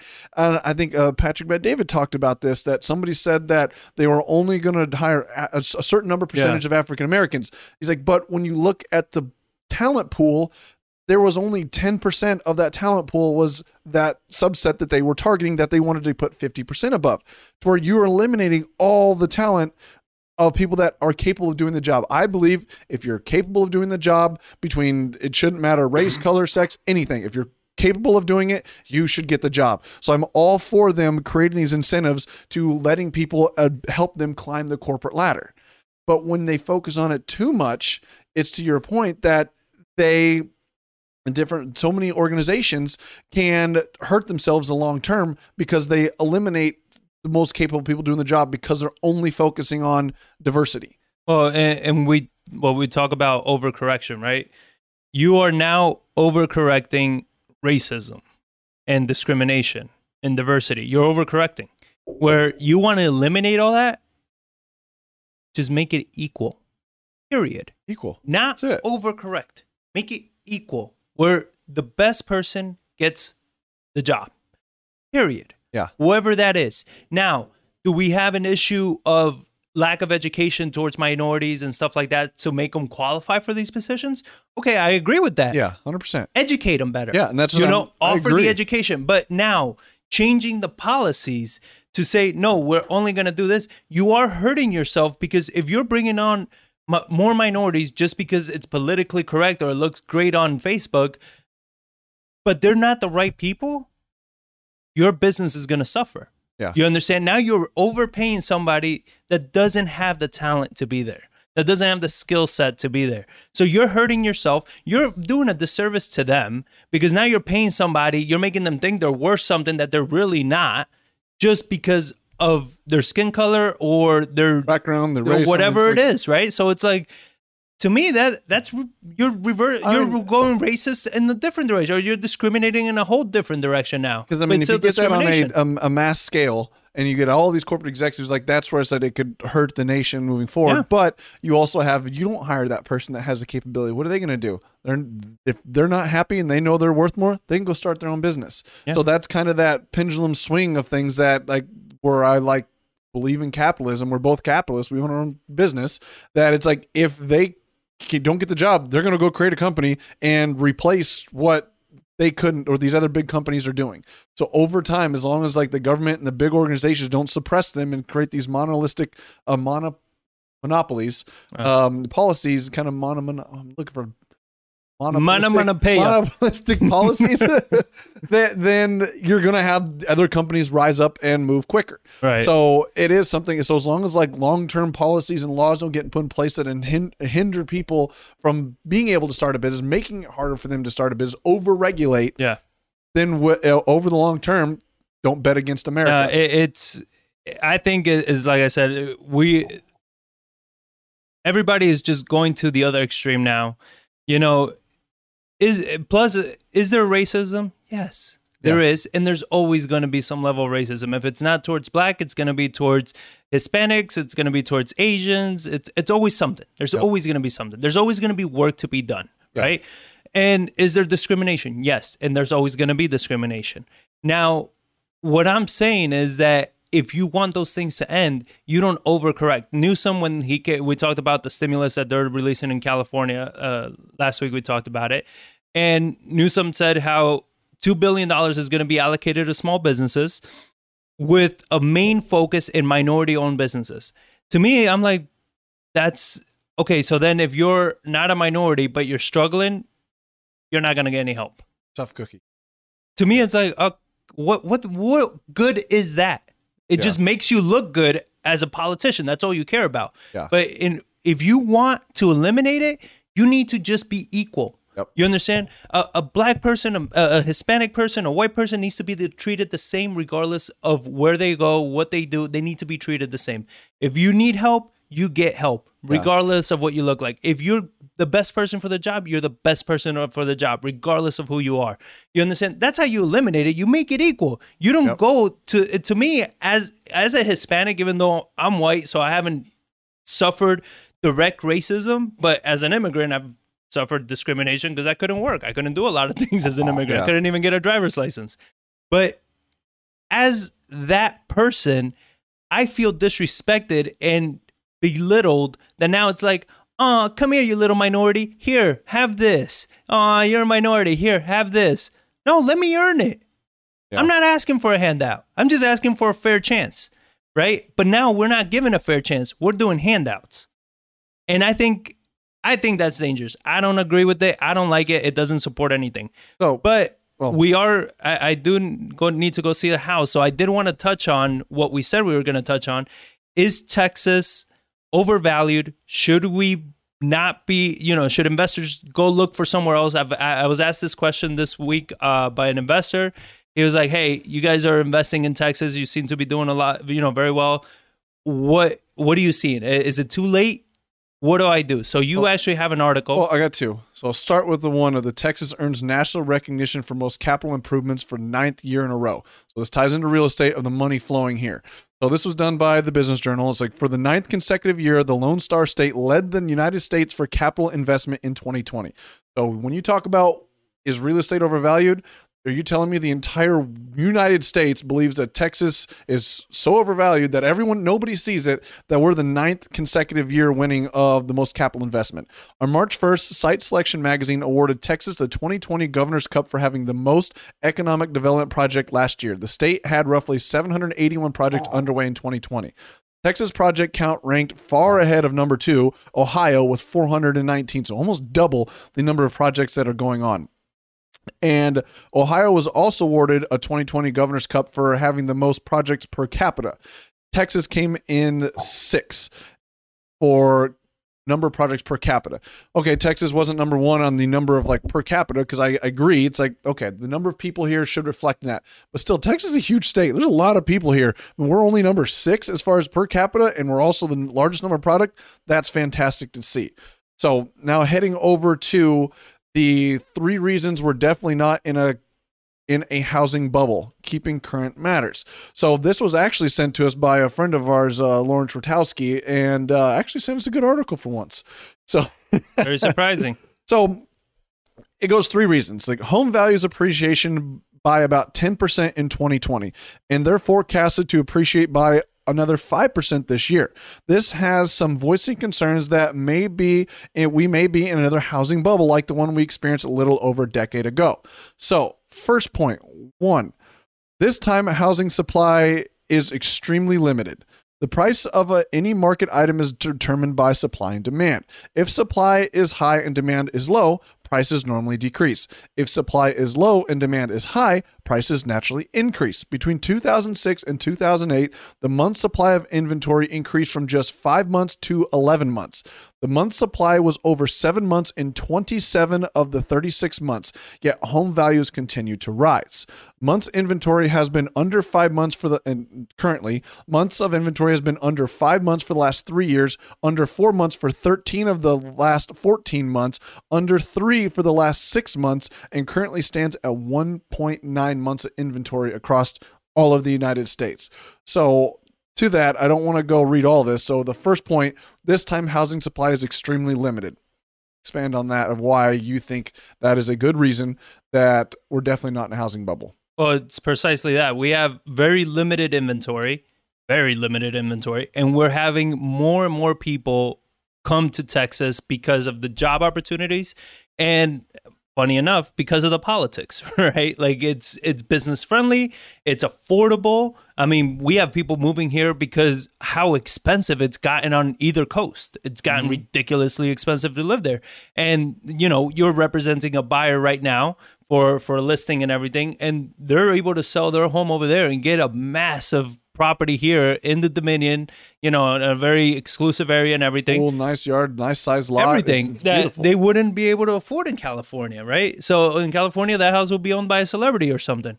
So you're looking at that affordability, you're looking at all that, and we are just getting started with all this. Yeah. The infrastructure that Texas has for growth is immense. The companies that have just started to relocate, the massive companies, and then that's not even counting all the smaller companies that have been relocating. Last I heard, what was it? Wells Fargo? No, not Wells Fargo. It was another bank. Damn it, I can't remember who it was. Goldman Sachs. It was one of them. Charles Schwab.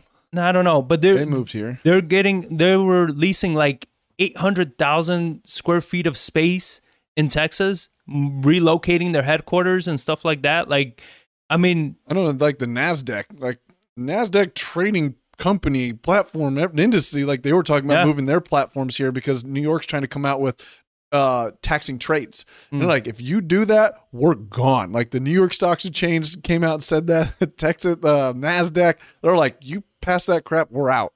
And that'd be a huge hit to places like New York. 100%. So you have all of that. You have low inventory, and you have so many of these policies, like the article that you just talked about before, of how, and now, all of the things that Abbott is doing to try to open back up Texas and everything is just, I don't see that slowing down anytime soon. We're just getting started. Oh, and there's some people that said this, like you see all the news being filled with, oh, Texas is, Biden called us Neanderthals That was this hilarious. week. But there's people who come out, and it was a celebrity, I can't remember who it was, that said like the second that came out, no masks in Texas, I'm moving there today. Yeah. And just declared it right there. It's like, I'm gone. That's what I find hilarious. Even the reason why they're trying to get rid of Newsom and everything, they went too far. Yep. You understand? They've gone too far. New York, they're flooding to Florida. So let me now the caveat, because I know a lot of people say this too, is, well, yeah, what are all these people not paying their mortgages? When all these foreclosures happens, it's going to crash the real estate market. How would you combat that Here argument? in Texas? No, just the nation. I mean, because this is a national aspect, and Texas is just being in real estate and here and doing the stuff that I do Yeah. with our market updates. I know we're right in there with that. I know there's some high, some low. We're a part of the low. Well, that's the thing that you have is when you have such low inventory and you have so many people moving, are we going to have full foreclosures when, I would say if the moratoriums are ever over? Yes, we will. But I don't think it's going to be to a point like a 2008 kind of foreclosure or anything like that, because the equity spread these houses are having Yeah. is There's insane. some crazy stuff in this The way article about these equity houses are spreads. appreciating. What was the research we used to do? We used to go driving for dollars, right? We would create a list, and they would scrub it through the county to see if any deed transfers were later than 10 years old, right? Mm-hmm. Because we didn't want houses that were 10 years and newer of deed transfers that somebody might have bought it because there's no equity. We've gone down to like 5 years, if Yeah. that, because the appreciation we have seen in these last 5 years Oh, I has mean, been nuts. the So last 6 months were 10% year over year median sales price increases. yeah, and the properties that we're holding, we're about to buy a package of deals, right? Of a bunch of properties. From the last time you ran comps to now, that package, has been going up. You understand? Like everything that we're doing is real estate, all of that. That's why I believe, like, kind of going back to the point that I It's made. not guaranteed, but it's one of those things that like No, and nothing's guaranteed, right? We don't know what tomorrow's going to bring. We just had like a Black Swan event that, that was completely unexpected with COVID, right? Yeah. So excluding the unforeseen. Yeah. Excluding the unforeseen. The move, especially all these massive companies relocating, all of these things, that's the first step. There's a tail that follows all of that. You understand? That hasn't hit For Texas sure. yet. So we have that long tail of all these companies, all these people moving here that hasn't hit Texas yet. It's like, and one thing great for a real estate market is an influx of people. Like 100%. you show that, like, and I'm curious when they release this census data from 2020, what has changed from 2010 to 2020 as far as population and migration and stuff like Yeah. that. We can see it with the U-Haul reports that people are leaving the coasts, leaving the Northeast, leaving the West Coast, and they're going south and they're going in. Well, So- and then you're also going to have, tourism is going to start picking up. People are desperate to travel. As much as everybody likes to be appalled by whatever, the mask mandates and all this, they go to other countries in a heartbeat and remove their masks as soon as they get there. Yeah. You understand? Like, people are desperate to go places. So Texas opening up, not mandating masks, Tourism. tourism is going to start picking up yeah. again. That's You fantastic understand? for our hotel and hospitality industry So here. you have, and especially in San Antonio, like we're going to have much more growth. We have a lot more growth to go. I mean, we haven't even begun to hit the I think that even like the rise of the growth that we have in San Antonio. So yeah, I mean, I don't see Texas slowing down anytime soon. Texas or the nation in that sense across the board. Well, the nation, I think it's going to matter where you are, right? Yeah. Like if you go to New York, I think But New York nationally, the housing market's also not going to crash because that also depends No. on our lending market. Depends on that. So if it crashes everywhere but Texas, like we're going to have some spillover because it's harder to get money Yeah, and of mortgages course. for that. So the second point, this time households have, this time compared to 2008 2008. This time, households have plenty of equity. Again, during the housing boom, it wasn't just purchasers who got caught up in the frenzy. Existing homeowners started using their homes like ATM machines. From 2005 through 2007, Americans pulled out a record $824 billion in equity. Today, the banks and the American people have shown they learned the valuable lesson from the housing crisis a little over a decade ago. Cash out refinance volume over the last 3 years was less than a third of what it was compared up to the 3 years leading up to the crash of 2008. ATOM Data Solutions just released their fourth quarter 2020 U.S. home equity report. If we combine the 38% of homes that are owned free and clear with the 18.7% of homes that have at least 50% equity, we realize that 56.7% of all homes in the country have a minimum of 50% equity. That's significantly better than the equity situation of 2008. So when we talk about the foreclosure aspect, all these foreclosures are going to come back. Just because they're in foreclosure doesn't mean that they don't have massive amount of equity. If they've owned their house for the past 3 years, probably they got room to get out. Unless they've been they are demanding all this back interest, they get no forgiveness for all the interest. Because when you stop paying your mortgage, that interest goes up so fast. Oh yeah, especially in the first couple of years. But to see that massive amount of equity sitting there in people's houses, that's fantastic to see. As far as there's a housing bubble forming, housing's going to crash. So what do you? No, I agree 100%. It's the same thing when people, I've been telling people consistently, because there's still people marketing the foreclosures. And I did a workshop this week, and also we have a workshop coming up on March 20th that we're doing for you to get started in wholesaling. But I did a workshop about cold calling and all that, and people were like, well, what about marketing to foreclosures because of short sales? Short sales are a very tedious process to go through, and people don't have the motivation to do it. People didn't have the motivation of going through because the seller has to do a lot of the work on a short sale. They didn't have the motivation to do it back before when foreclosures were big. Now, when they know they're not being kicked out of their homes, they have no reason to. And then you add, because we've covered stats on this on the previous episodes, you're talking about I think it was about 1% to 4% of the mortgages or in forbearance are close to negative equity. Close to negative equity. That's it. The rest all have equity in them. And there's only 5% of federal mortgages are even in forbearance anyways. Yeah. So you're looking at all this, and it's most of the homes have a bunch of equity. Even if foreclosure comes, they can still list their home, sell it fast, take care of the mortgage, and walk away with money. You understand? So I don't see foreclosure being an issue.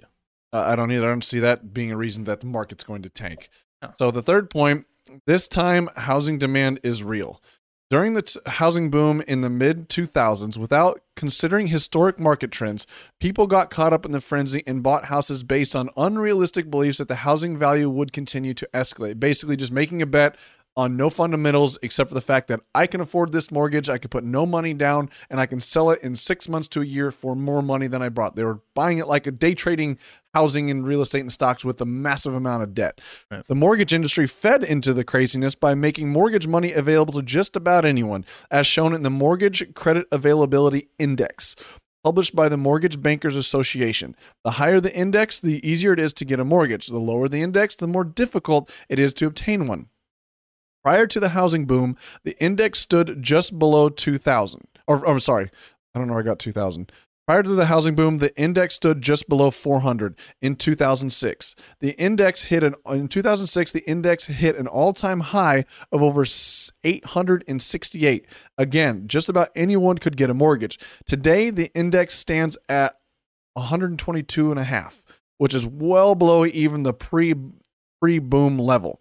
So basically, in leading up to the housing boom, you have 400 to get a point. In the middle of the boom, they're saying it rose all the way 868, and today it's down at 122, less than half than what it was before even the boom started in 2003, 4, 5, and 6. In the current real estate market, demand is real, not fabricated. Millennials, the largest generation in the country, have come of age to marry and have children, which are two major drivers for home ownership. So that is the third reason. What do you... I Say on mean, that. I completely agree. I think one of the biggest rise that we're seeing is that we're seeing millennials. They're coming in. It's a large demographic that's coming in. They're finding themselves wealthier and wealthier now too. I mean, millennials have money. They have money saved up. You know, we saw that for a couple They're getting years. more money. Huh? They're getting more money now. Yeah, they're getting more money, and now what they keep pushing for to eliminate student loan debt and all of that, they're pushing to come up with a new credit system, right? Credit rating system that doesn't go on whether you got in, what was it? If you had a bankruptcy, if you got in foreclosure, like it doesn't look at those things. Like it's a credit system that man, something the government's coming up with where it's going to be a credit rating system. Government, we're here to help. Always. It's going to be a government rating system, credit system that's going to pretty much it's going to make it hard for you not to qualify for things. Yeah. So more debt, right? That's more debt, more loans, more everything. You have debt, you have things that you're not paying. Don't worry about it. Moral hazard gone out the window. We forgive your loans. We forgive your debt. We'll take care of this. We'll take care of that. So for Biden proposed that first-time homebuyer assistance as well of like an extra $15,000. We talked about now they're coming back with adjustable rate mortgages to make it where people are pretty much going into a house not just with no money, but like they're giving them money to go into a house, and they're giving them an adjustable rate mortgage, which that was the biggest problem that we had in 2008 was adjustable rate mortgages. When they adjusted, they went from like 2% to 6%, and some were paying up to north of 12% interest. Yeah. Like it was killing they them. had those teaser rates. Yeah, those teaser Well, rates. even people knew because like, oh, in 3 years they'll be able to sell this house for so much money. It doesn't even matter what the teaser rate is. But when everybody was doing that, it crashed everything. Yeah. But now when they talk about the demand is real because the person that has no money, doesn't have a job, just has some cash, can afford that thing, can't get a mortgage anymore. I mean, hell, as just a business owner, if you own more than 20% equity in a company that say you're a business owner, your qualifications drastically change to be able to get a mortgage. Yep. As far as a federal 30-year fixed rate, you can go commercial loans, you can get other things that way, but as far as like those housing mortgages are cut off to a lot of people that could have gotten houses in 2004, 5, and 6. I think we had a friend of ours. He said, like, I bought a house in 2006. They financed 100% of the entire purchase. I put no money down on stated income alone. Oh yeah. You're like, what do you mean stated income? It's like, I told them I made $100,000, which I didn't, and they asked for no verification and funded the purchase 100%. He's like, that's what they were doing in 2004, 5, 6, and leading up to the housing boom. I have a closer example because it was my own brother. So this was back, I want to say. He doesn't watch this, does he? Huh? Like, you didn't watch this. Well, it's not a lie. This was back in 2002, 2003, I want to say, around there. So at that, he was what, 23? Yeah, 23 years old. He was going to buy a house. He had everything ready to go. The only reason he didn't buy a house was because my dad told him he wasn't going to buy a house. Right? We do come from a family where if my dad says something, we did it. It doesn't matter how old you are. You know, it was just how it goes. But my brother, he's like, I don't understand. I qualify for this. My dad, he's like, you don't. Remember, you idiot. I sign your paychecks. I know how much you make. But the bank knows that too. He's like, well, the bank is wrong. He's like, it's just math. You can't afford this house.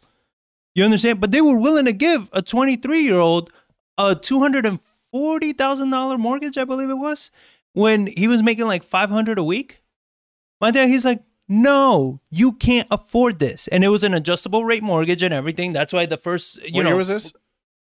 2003. Oh, so he would have been screwed. Oh, royally.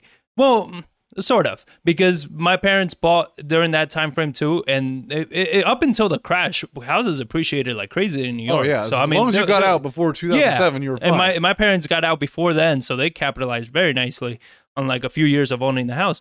But they were giving that to my brother. You know what I mean? A 22-year-old kid, 23-year-old kid that makes $500 a week, a $240,000 mortgage. It was like, if it wasn't for my dad, he would have bought the house. Yeah. You understand? It's like, no. And it seems like we're getting back to that. And you were telling me, right, with your friend or somebody from California was telling you how they're giving them a loan What was the loan that they were getting like over ask?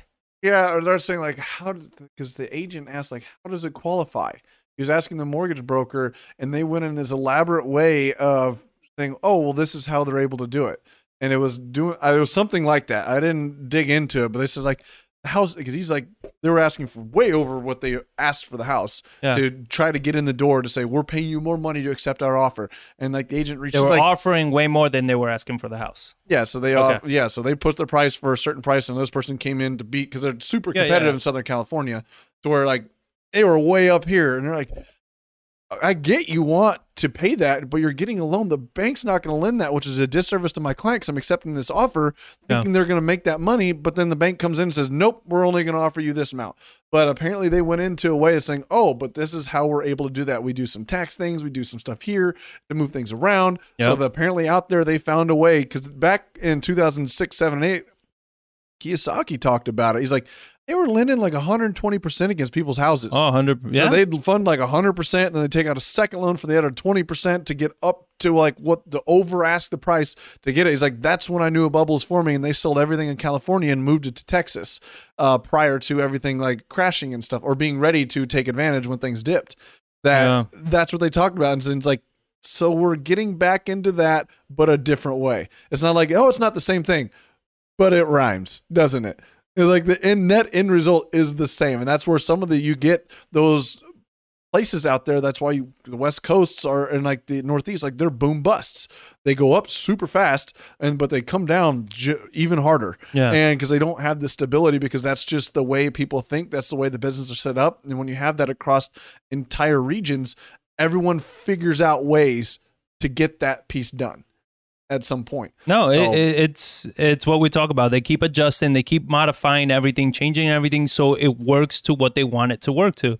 And one of the things I was talking about earlier was just the FHFA, how they extend forbearances again. So now they're allowing up to, they went from 12 months to 15 months. Now they're going to 18 months of coverage.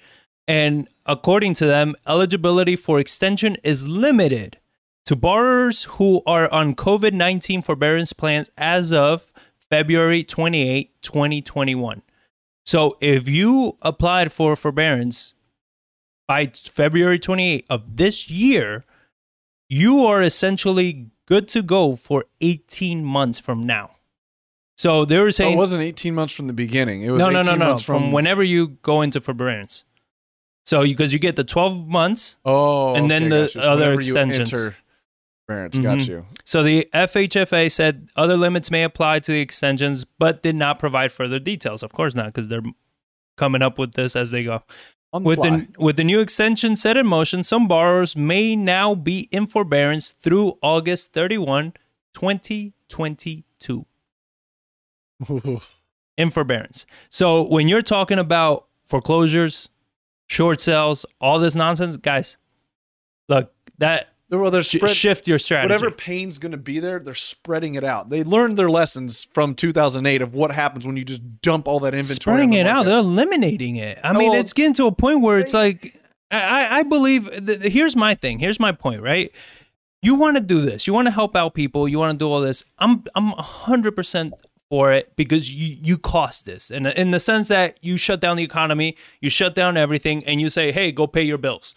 Okay, right? So I agree. You got to help them out. But what you have to do, though, is there has to be a check and balance. You cannot be given all this stimulus, all these things, all these forgiveness, and people are not even making an attempt because they don't need to. You know what I mean? That's where I think it's the dangerous part, where it's like, look, you're going to get stimulus, you're going to get this, right? But you need to show that you're making an attempt to pay your mortgage. You need to show that you're making an attempt to get a job, to learn a skill, to do something with your life, and not just sit at home not doing shit. I know, but that's what I'm saying. Like, so my point to what I said, like they're spreading out the pain. So if you ended all the forbearances at once, and you had everybody foreclosed on at once, now they're spreading it out over 18 months to where if now somebody has a longer time to try to recover, has more time to do a refinance, has more time to do a loan modification over that time. So now say somebody entered in March. So now they only have until August of this year and their forbearance program ends. Yeah. But now it's depending on when people entered the program. So it's spread out over basically August of this year to August of next year that people have opportunities to either sell their properties or to get a job and make up or rectify the loans. So that's why, I mean, like, they're spreading out the pain. They're not, yes, I see your point when they're saying they're eliminating it, but they said I think they're also spreading it out for the fact that you can't dump all that inventory on market without causing huge pains in making a death spiral all the way down. So now they're spreading out over time. So those people are still hurt, or they're able to have more opportunity to rectify the situation, but they don't want the market to crash, because that's their way out. Is they didn't let everybody end at once like they did in 2007 and 8. So they dumped all the inventory, and that just made it even a worse problem as it spread throughout the market. Now it's spread out to where, as long as they can keep the housing market up, they can keep the stock market up, they can keep things floating by, it's going to be little by little, those pieces hit the market, so it doesn't create a domino effect that crashes everything. That's why I say they're kind of spreading it out. And also, I mean, I get what you're saying, and I agree. Again, I'm not saying I disagree with the forbearance or with helping people out. What I'm saying is that it's the same thing when they do the tax cuts for the rich and all these things. The incentive needs to be that you're going to get this as long as you do this. You know what I mean? Like, you're going to get the forbearances, you're going to get all this, but you still need to show that you're making an attempt to pay your mortgage. You still need to show that you're making an attempt to bounce back, that you're doing something that where you're not just taking this and just not doing anything with it. Because what's going to happen is that the end of these forbearances are going to be over, and now the banks are going to be doing loan modifications and everything.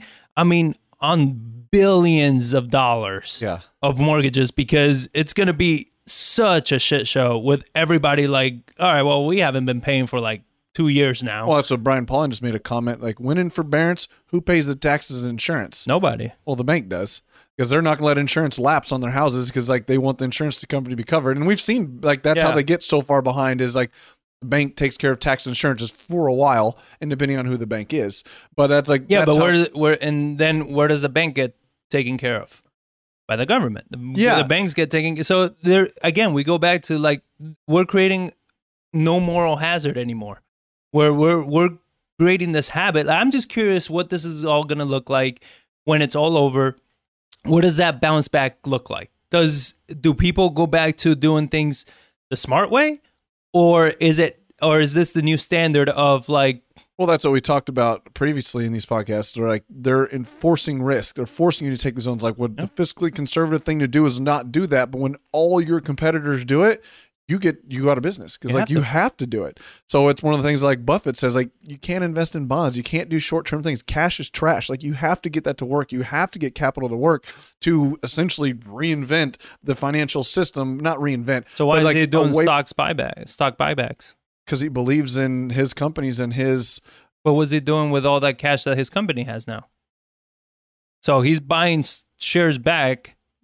Like, what's happening with all that money? Like, I mean, why not use that money to invest it instead of buying because stocks he has back? So much money, he believes in the business he has, that it's like his best investment right now is investing back into his own company, because he believes in his holdings. There's no other investment out there but his own company? Like, that's crazy. Because he doesn't, like, he's on the, like, they're saying he's looking to make an acquisition, but he's not finding anything that he wants. I mean, the guy's also 90 years old too. Well, and he's 90, but he does have people that are ready to succeed him, that they've been at his hip for the last 20, 30 years learning his ways, right? So, I mean, he's not surrounded by idiots. They're doing the numbers.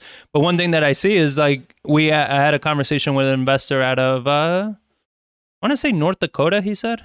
So, like, I never met anybody from out there. Up there. He says over here, the country does bad. We're at 3% growth. The country does good. We're at 3% growth. The country does nothing. We're at 3% growth. Yeah. He's like, this economy just does not move in any direction. Kind of like San Antonio in the Texas market, where, like, we never boom as high, but we never drop as low as the other markets. We're booming now. But one of the things that he said is that his dream was to build, or is to build like $1 billion company with the strategy that he's implementing and all this. And then he realized that there are companies out there doing what he's doing, and they're worth a lot more than he is and everything. He's like, yeah, I think that dream is out the window. I was like, well, that's the thing though. You're thinking of building $1 billion company because you're gonna build a great company. He's like, yeah. I was like, no, that's not how it goes anymore. You build $1 billion company by raising $1 billion. Like all it is now, the way I look at it is these are all Ponzi scheme companies. It's just like we talk about Open Door. All they're doing is making sure the next round of funds is bigger than the last round of funds they raise. And they just keep raising the next, and they keep raising the next, and keep raising the next. And because you look at their business model, and it's like you're losing money. Your business model loses money. It doesn't generate any income. Yet you're worth more and more because you keep raising more and more money. I'm like, you gotta, if you want a $1 billion company, get really good at raising money where you become so big that they can't let you fall, because then a lot of investors are gonna get wiped out. So then they all drinking the Kool-Aid. It's a freaking Ponzi scheme. That's all these companies are. You know what I mean? I was like, so if you want to become $1 billion company, go learn from Madoff. Speaking on that, we're coming towards the end of the 2 hours and stuff like that. And we thought this one was going to be short. So speaking of raising money and just being worth more and more and more, Elon Musk, SpaceX raised $850 million, jumping valuation to about $74 billion. So SpaceX, we had this conversation today about it. You're like, how is it worth that much and everything? It's like SpaceX is still a privately held company, right, not publicly traded. So it's just its value is determined on how much money it can raise and at what share price it sells it at, and times the number of shares outstanding. That's what it's worth. So for you all that don't know, SpaceX is his rocket ship company and his ambition to connect the world. So SpaceX completed an equity funding round of $850 million last week. People familiar with the financing told CNBC, sending the company's valuation to $74 billion. SpaceX's latest funding round represents a jump of about 60% in the company's valuation from its previous round in August. So from August of 2019 to this year, when SpaceX raised near $2 billion at $46 billion valuation. So just in a year, it's jumped 60%, or less than a year. I'm talking 6 months. Starlink is its ambitious project. And this is actually kind of cool. So, I mean, Elon does some cool stuff. But it's just like betting on that is like, dude, go ahead. I don't know. But that's the risk. You said the risk bet that you could throw money at to see if it works out. So Starlink is its ambitious project to build an interconnected internet network with thousands of satellites, known in the space industry as a constellation. Building a constellation of satellites around the world, designed to deliver high-speed internet to consumers anywhere on the planet. SpaceX leadership has previously estimated Starlink will cost about $10 billion or more to build, but believes that the network could bring in as much as $30 billion a year, or more than 10 times the annual revenue of its existing rocket ship business. The company disclosed to the Federal Communications, the FCC, filing last week that Starlink has over 10,000 users in the United States and abroad in just over 3 months since the public beta began. Customers in the US, Canada, and UK, the company recently widened the scope of the public beta, allowing prospective users to pre-order Starlink service for $99. Pre-order messages tell users that SpaceX is targeting coverage in your area in mid to late 2021, with pre-orders, say, 2022. So I think that the Starlink, I think it's a cool name, like Starlink. Oh, 10,000 satellites, a constellation around the world. You can get high-speed internet anywhere at any time. But it just shows well, that was the whole thought of 5G.